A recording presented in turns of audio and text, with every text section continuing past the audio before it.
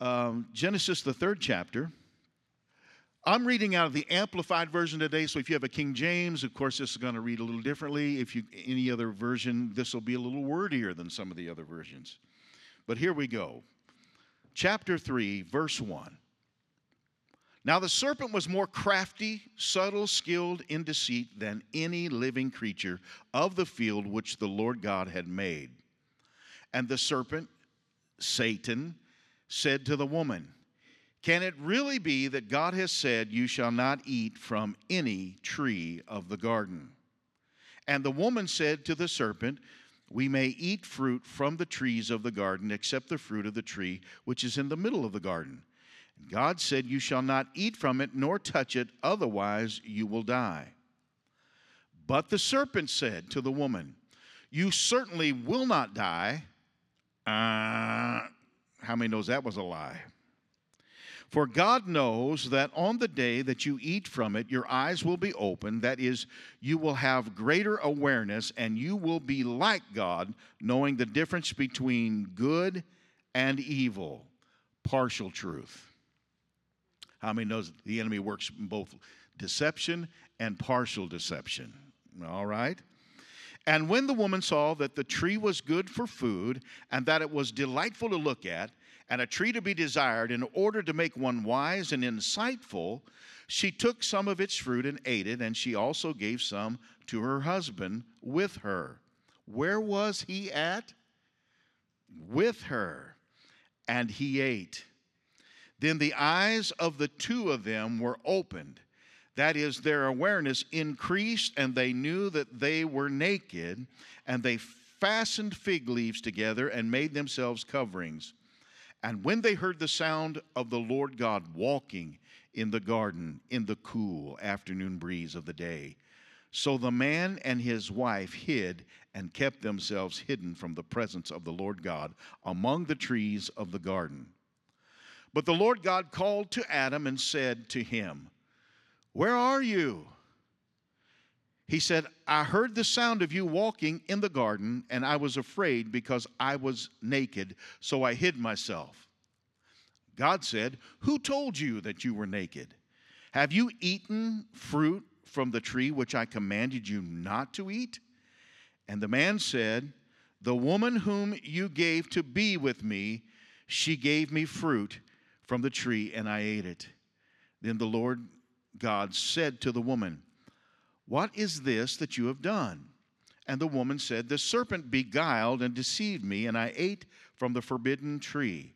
And the Lord God said to the serpent, "Because you have done this, you are cursed more than all the cattle and more than any animal of the field. On your belly you shall go, and dust you shall eat all the days of your life. And I will put enmity, open hostility between you and the woman, and between your offspring and her seed. And he shall fatally bruise your head, and you shall only bruise his heel." To the woman he said, "I will greatly multiply your pain in childbirth, and in pain you will give birth to children. Yet your desire and longing will be for your husband, and he will rule with authority over you and be responsible for you."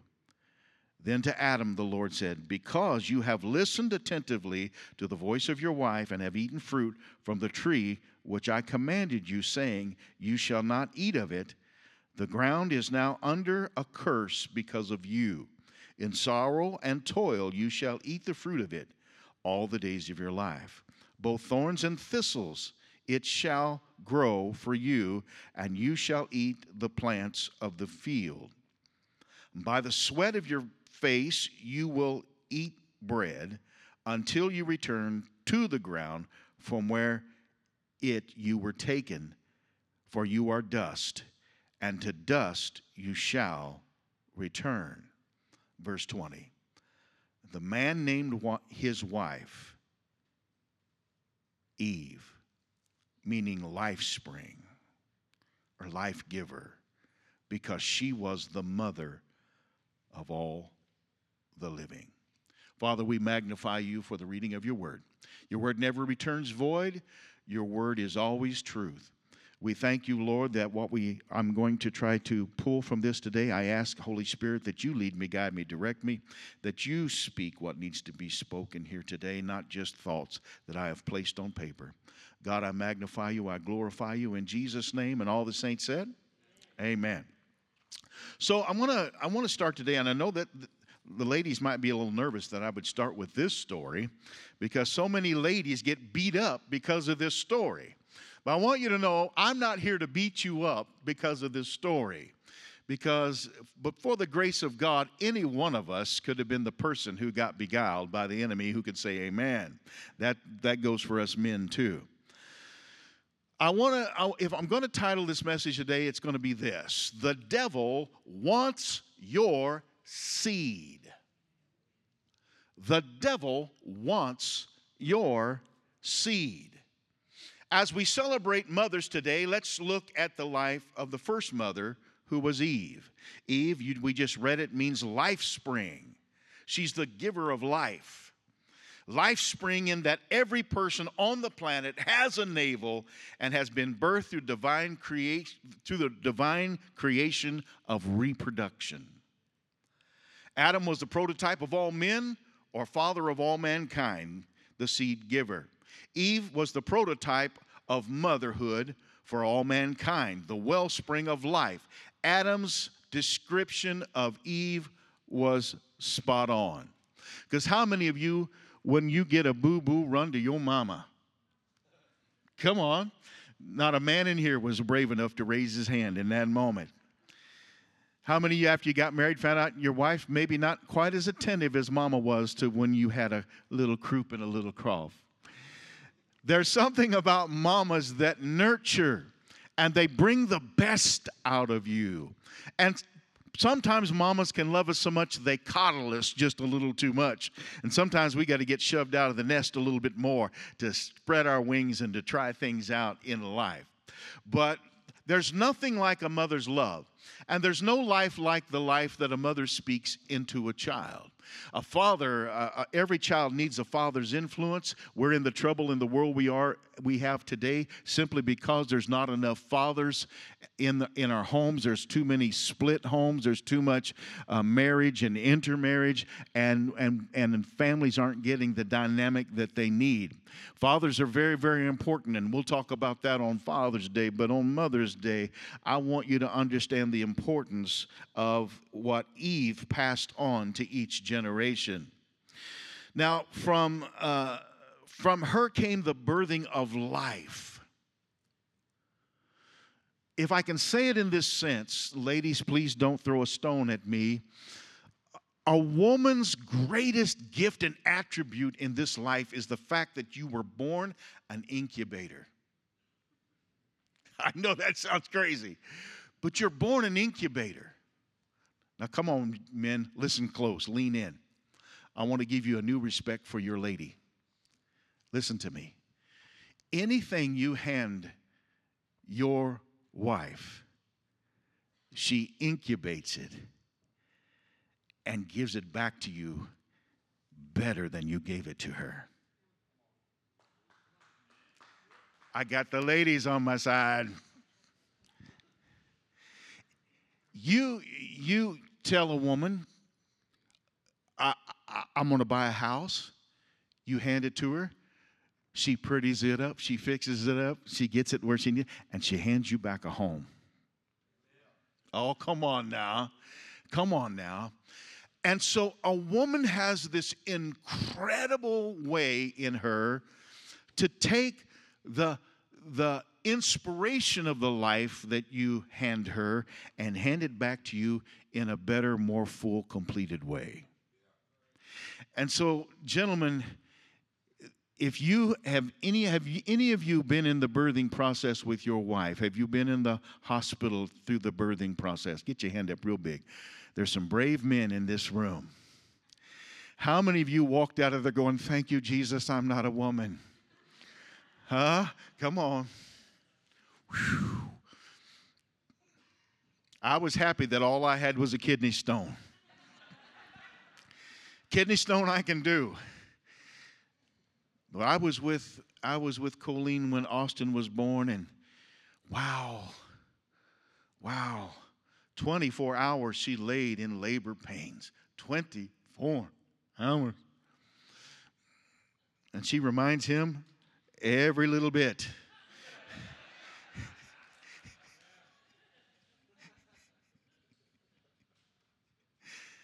We had sought for children for a long, long time, and it just hadn't happened. And she came in one day with a little plastic stick that had a little plus sign on it, and handed it to me. And I'm like, what's this? And so she explained to me what it meant, and we started into a process. And I watched her change, and I watched things happen with her in her body. And there's something special about that moment when your wife is carrying your child. It's inexplicable. If you're a good man, if you're a true man, if you're a man who loves your wife, you're going to be up in the process with her. If you're not, you need to get up in the process with her.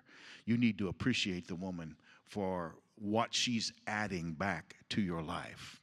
And we went through that process, and I grew more and more in love with her each day. And then there comes that moment when they start feeling movement, and they got to put your hand on their belly. And you don't feel it, but you go, yeah. I'm just being honest. And then there comes that day when you see this little footprint sticking out, and you go, alien!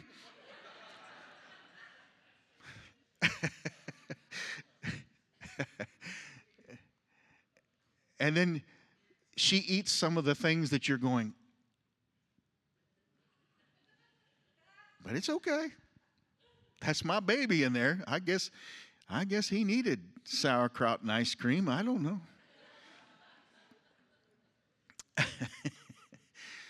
So anyway, long story short, that whole process was so incredible.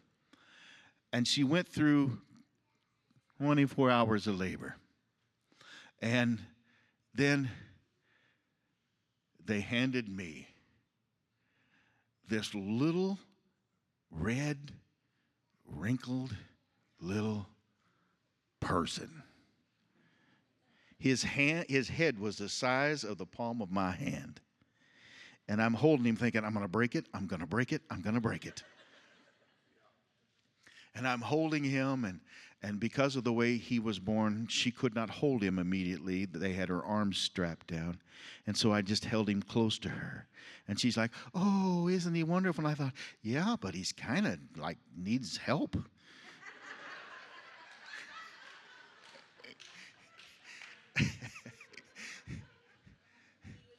He was perfect. He was. I looked down, and the most incredible thing happened. Our children go through processes as they're growing up, and their looks change and things. But for some reason, the moment I looked into that little face, I said, oh, he looks like me. Yes, he does. If he don't, she's got some splaining to do. I'm just joking. Relax. But I looked into that little face and I went, this is alive. I knew, looking down, destiny was looking back at me. And it hit me in that moment. You better fly right, boy. You better fly right, because this little man is going to follow the things you do. And he's going to need you to put the right things in his life.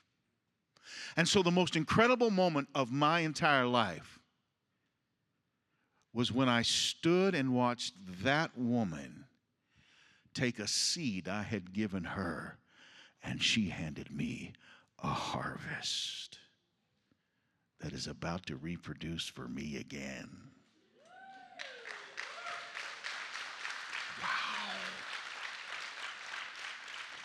Wow.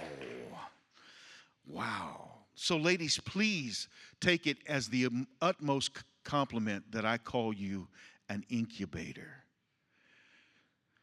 All of us men know here that there would be no race if men were left to sire the children alone. In the narrative, we're in the early days of the creation of humanity. Adam offered up for himself for Eve's birth, which came by surgical precision. Eve was released out of man. Never does it say that God breathed life but one time in the garden, and that's when he breathed into Adam. And the word goes on to tell us that when God created man, he created him male and female, and they only had one name, and it was Adam. Adam. But through surgical process, God saw that it was that Adam was lonely and that he needed a helpmeet, and so he caused Adam into a deep sleep and removes from him a side of his personality and his character and brings out this creation called Eve, called woman. And he woke up from the surgery and went, "Whoa, man."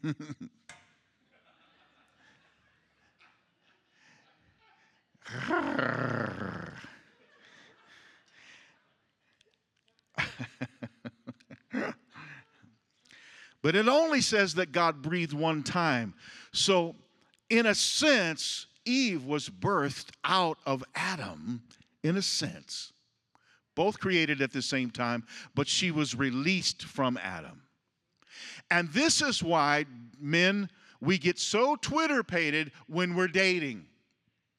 Because when you meet that girl and you come to that age, there's something in you that says, I'm not fully complete. Not one man said amen. There comes that time when you realize you're not fully complete and there's more to life than just you. And you could use a little help. Because you try to give life to a lot of things, and you can be good with your hands, and you can be good at business, you can be good at pushing a pencil. But that doesn't make life full and complete and beautiful for you. But when you have someone to come home to share your day with, and to explain how things went for you, and you find on the other side of that someone who's interested in you and interested in what's going on, you have found a good thing. You have found a wife. And when your wife is standing next to you, you are complete. You are whole. And the two of you together make the team that God intended in the Garden of Eden. Can you say amen to that? I have got to fly because I got a long way to go in a short time to get there. So I'm going to stick a little close to my notes here just simply because I don't want to miss things, and I want to try to get us out as close to what we think should be time as possible. So out of Adam came Eve, and out of Eve came the stream of humanity. And a promise that Eve would produce a serpent crushing seed after this whole garden experience. I love that line. It was capitalized. I don't know if it was capitalized on the version that was on the screen or not, but when I was reading out of the version that I was reading, it was capitalized. God wanted to make sure, or whoever the writers were, wanted to make sure they emphasized that this wasn't just a seed, this was the seed. Of course, she thought Cain was her promise of a serpent killer.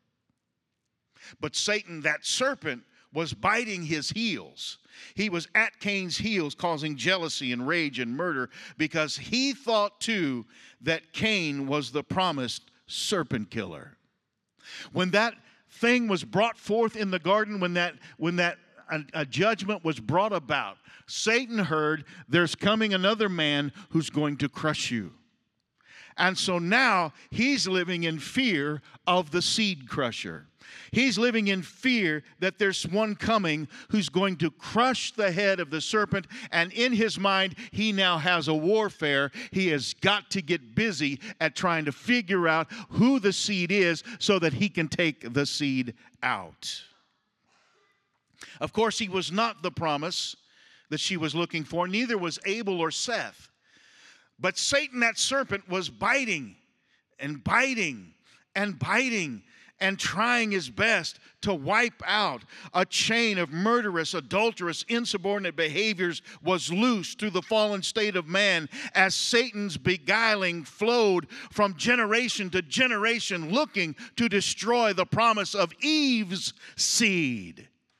You see, in the natural process of things, it is man who hands the woman a seed, and the woman receives the seed, and she germinates and incubates and brings forth a life out of the seed that man has given her.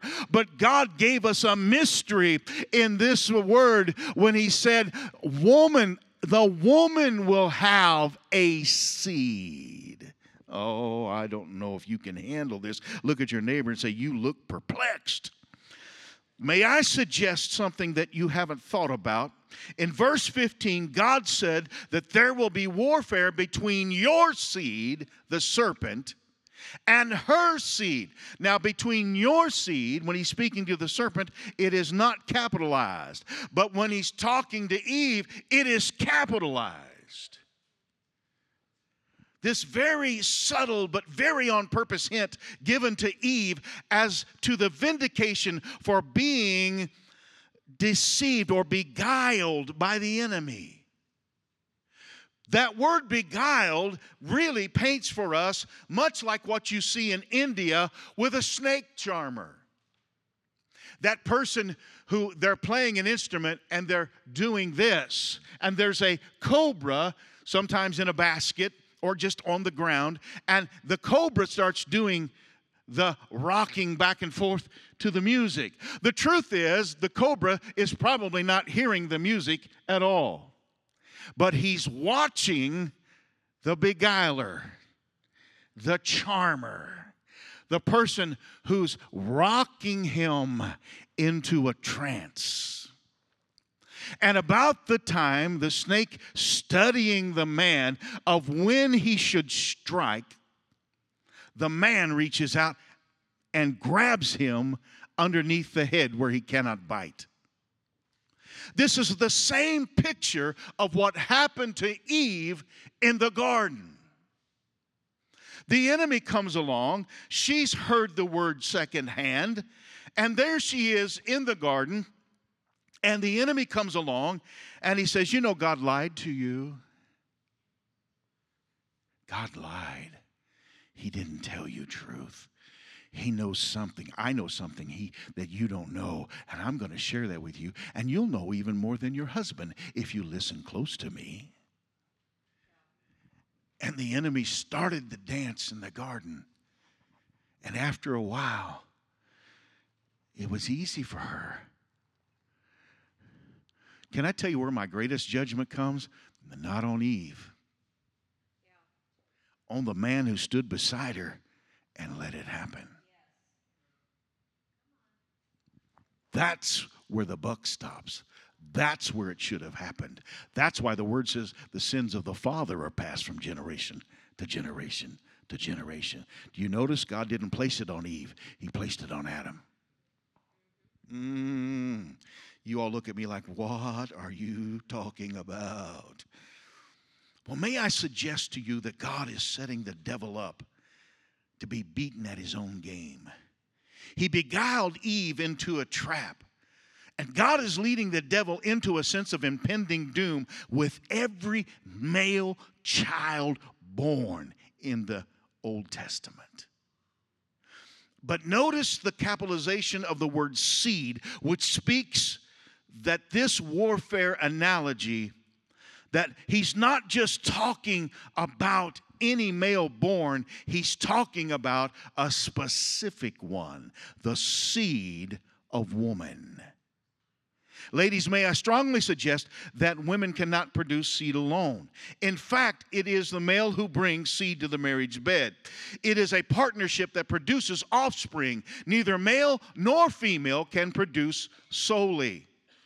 And science, as smart as it thinks it is, cannot replicate the act without the building blocks that God alone holds the patent to. So throughout history, there have been wars and diseases and pestilence and famines and religious mutations through sacrifice. And why? Is it because man is so evil? I believe it is because man is so easily beguiled. Because Adam knew better than partake of the forbidden fruit, but was won over by a second-hand beguiling.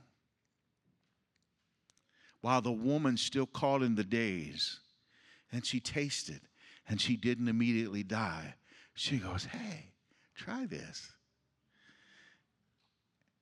And as Twitter-pated as us men are, he went, sure, I'll try it with you.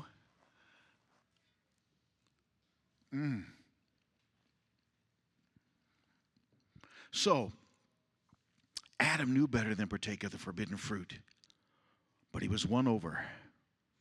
We often give Eve a bad rap, but a man who won't have backbone to fight for what is right and roll over by a simple charming is a man out of position.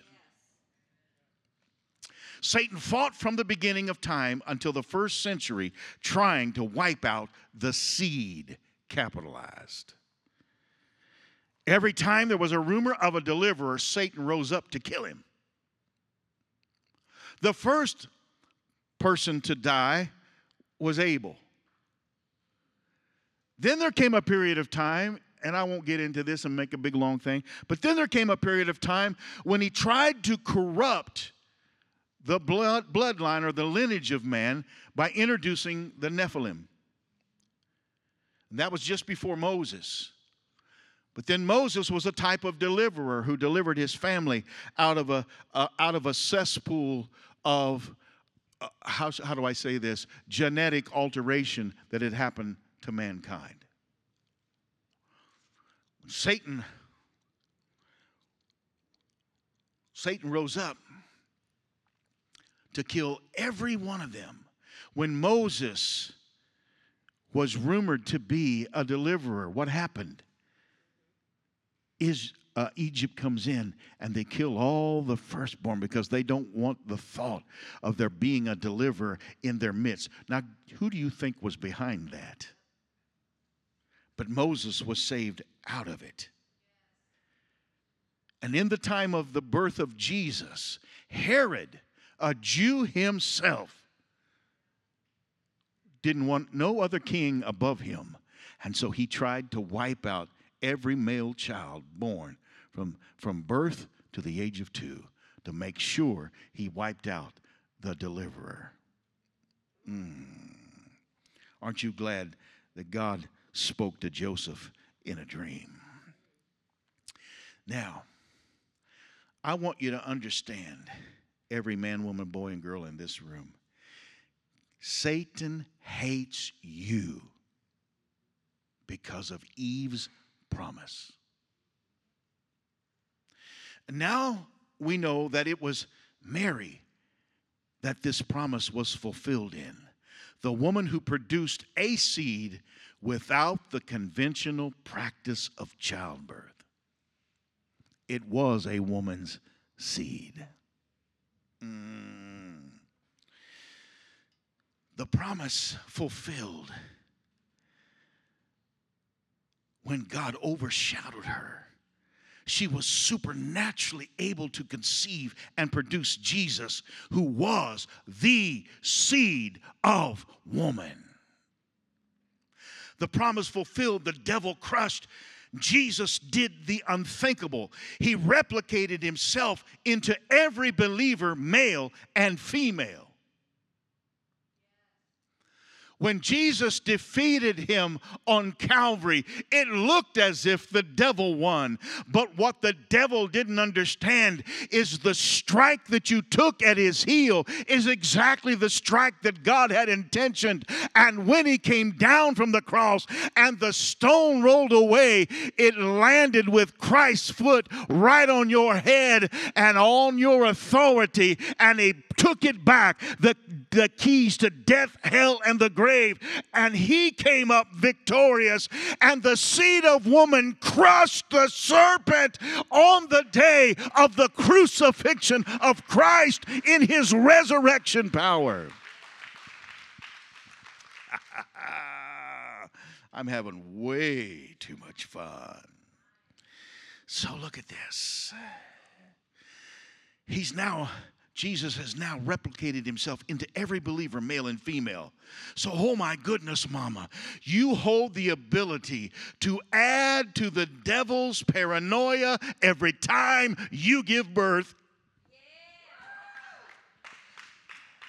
It's not just male children now.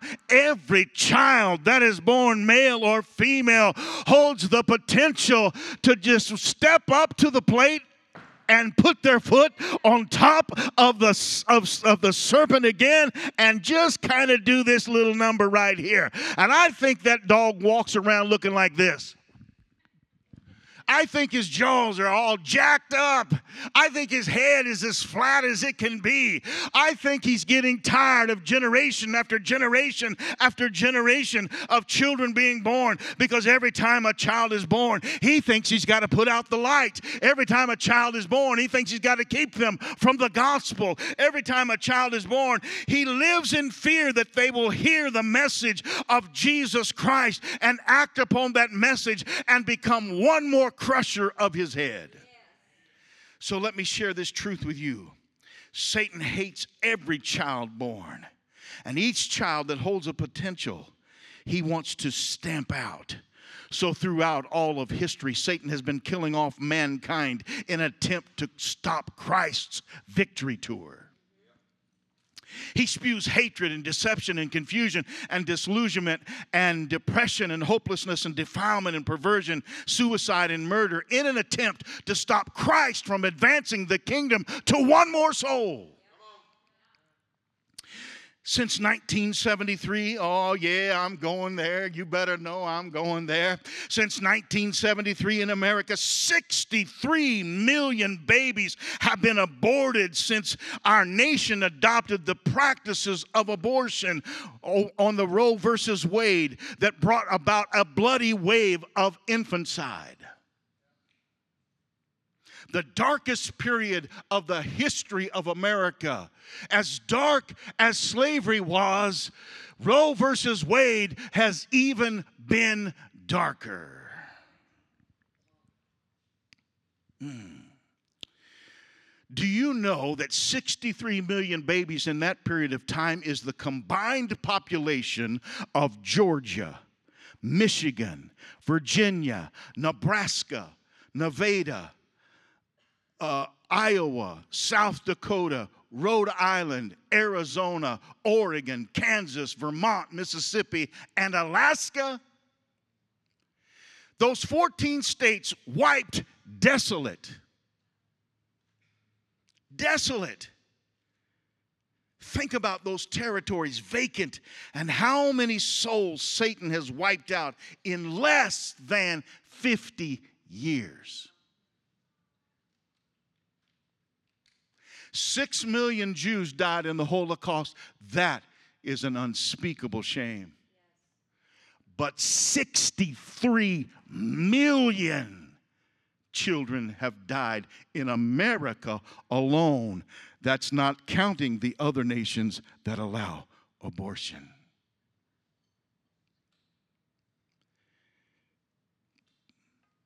But may I suggest that suddenly is now?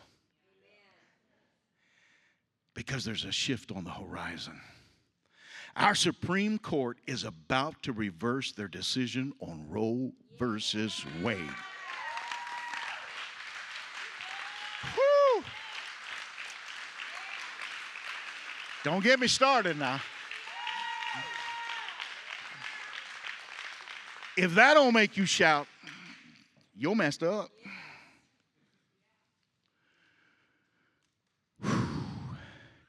It's on the horizon. It's ready to happen. Satan is so scared he's leaking information to try to start some kind of trouble. Well, leak it on. You think that caught God by surprise? And here's what I love. Because we got so much into the worship of our last president, who I think is really probably still our president, but that's neither here nor there. But we got to worshiping a man instead of the God of the man. So God will remove what needs to be removed for us to get into the right place in the right heart. And in the midst of, in my opinion, if you're of a different political bent, I understand and I love you with all of my heart. And you can go out of here and you can not like me.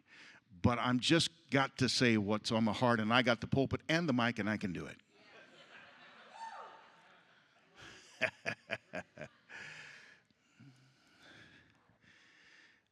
In the darkest regime we've ever had, we've had more unraveling going on than I can ever in my lifetime remember. And it's not even subtle, it's in your face. And yet, as dark as they're trying to make it, God is working, crushing the head of the serpent. If you believe that, give the Lord a hand clap of praise.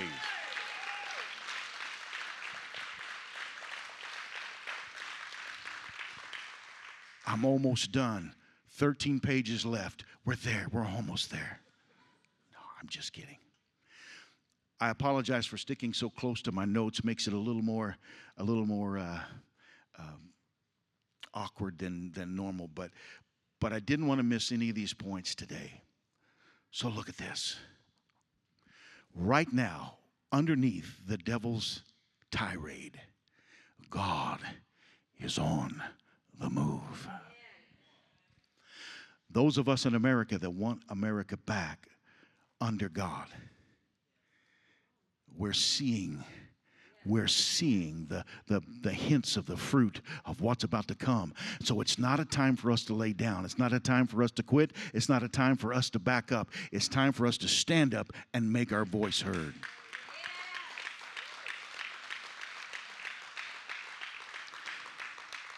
Satan has killed in our nation alone 63 million children. How many scientists? How many great orators and men and women of God? How many, I'll just throw this name out, how many Billy Grahams have we taken out? How many Reinhard Bonnke's have we taken out who won an entire continent for the cause of Christ? How many presidential young people, boys or girls, did we lose who could have been the leader of today? And my heart weeps. And I've spent times on the front line at abortion clinics making my voice heard. And there's a murderous spirit that hangs around those places. You can say what you want. I don't care how popular it is. There is a spirit of murder behind that move. Now listen to me. Now listen to my heart. If you're a lady who's been through that, you were beguiled. The enemy beguiled you. There's no unforgiveness in our heart towards that, and there's no unforgiveness in God for you towards that. Do not hear what I'm saying as hateful. What I'm saying is factual. But here's what I want you to understand. As horrendous as it's all been, as horrible as it all has been, as many people that have populated heaven, think of that, 63 million people populated heaven in the last 49 years, who never drew a breath here, but drew it there. And one day we will meet them, each and every one, and see what God had intended for them in this life. But out of this moment, the moment the gavel falls and the Supreme Court makes its final decision, I believe that suddenly is now. And I believe there will be an emergence of a new generation of believers who are saved from the surgical murder of Satan. A remnant so large and unencumbered by those who find them inconvenient, but allowed to live and carry the image of God to the world in dire need. For every great mind, great soul lost to Satan's whack-a-mole tactics will emerge a threat to the very existence of the gates of hell. An impenetrable army so vast and so unmovable that Satan will rule the day that he tried to wipe out Christ and his victory. So lift your hands and magnify God for the seed of woman, because Christ Jesus has brought to us a victory like no other. And you are here because the life spring handed down to every woman has given birth down through the ages unto the end of time. For we are the recipient of the life of Adam and the life of Christ, and our victory is found in the word Mom. If you believe that, give the Lord a hand clap. Austin, if you'd come. If you'd make your way to the platform, I appreciate it. I was thinking about the word mom, and I was trying to make up things out of that word, and I couldn't do it without adding an extra letter. But I was thinking about mom and the seed of woman, and Eve, the life giver. And we always call our mom when you're intimate with her. I thought, well, what would that stand for, Lord? And this is what the Holy Spirit said to me. Maternal offspring of the Messiah. Maternal offspring of the Messiah. And you and I benefit from that today. Father, we magnify you. We thank you for our moms. We thank you for the plan, Father, to redeem us from the curse of ourselves, the curse of sin and death. We thank you, Father, for how beautiful the ladies are in this room, the sacrifices they give to incubate for us men and their children a life that is full and fulfilled. And I pray, Father, today that as many of us go and we celebrate our mothers, those of us who get the chance to be with our mom, Father, help us to stop and reflect on where we are and who we are because of our mom. And let those ladies who both are celebrating their mothers and have been a mother feel that they were appreciated today and loved. And let's remind them gently how important their role has been to God throughout time. And let's celebrate with the ladies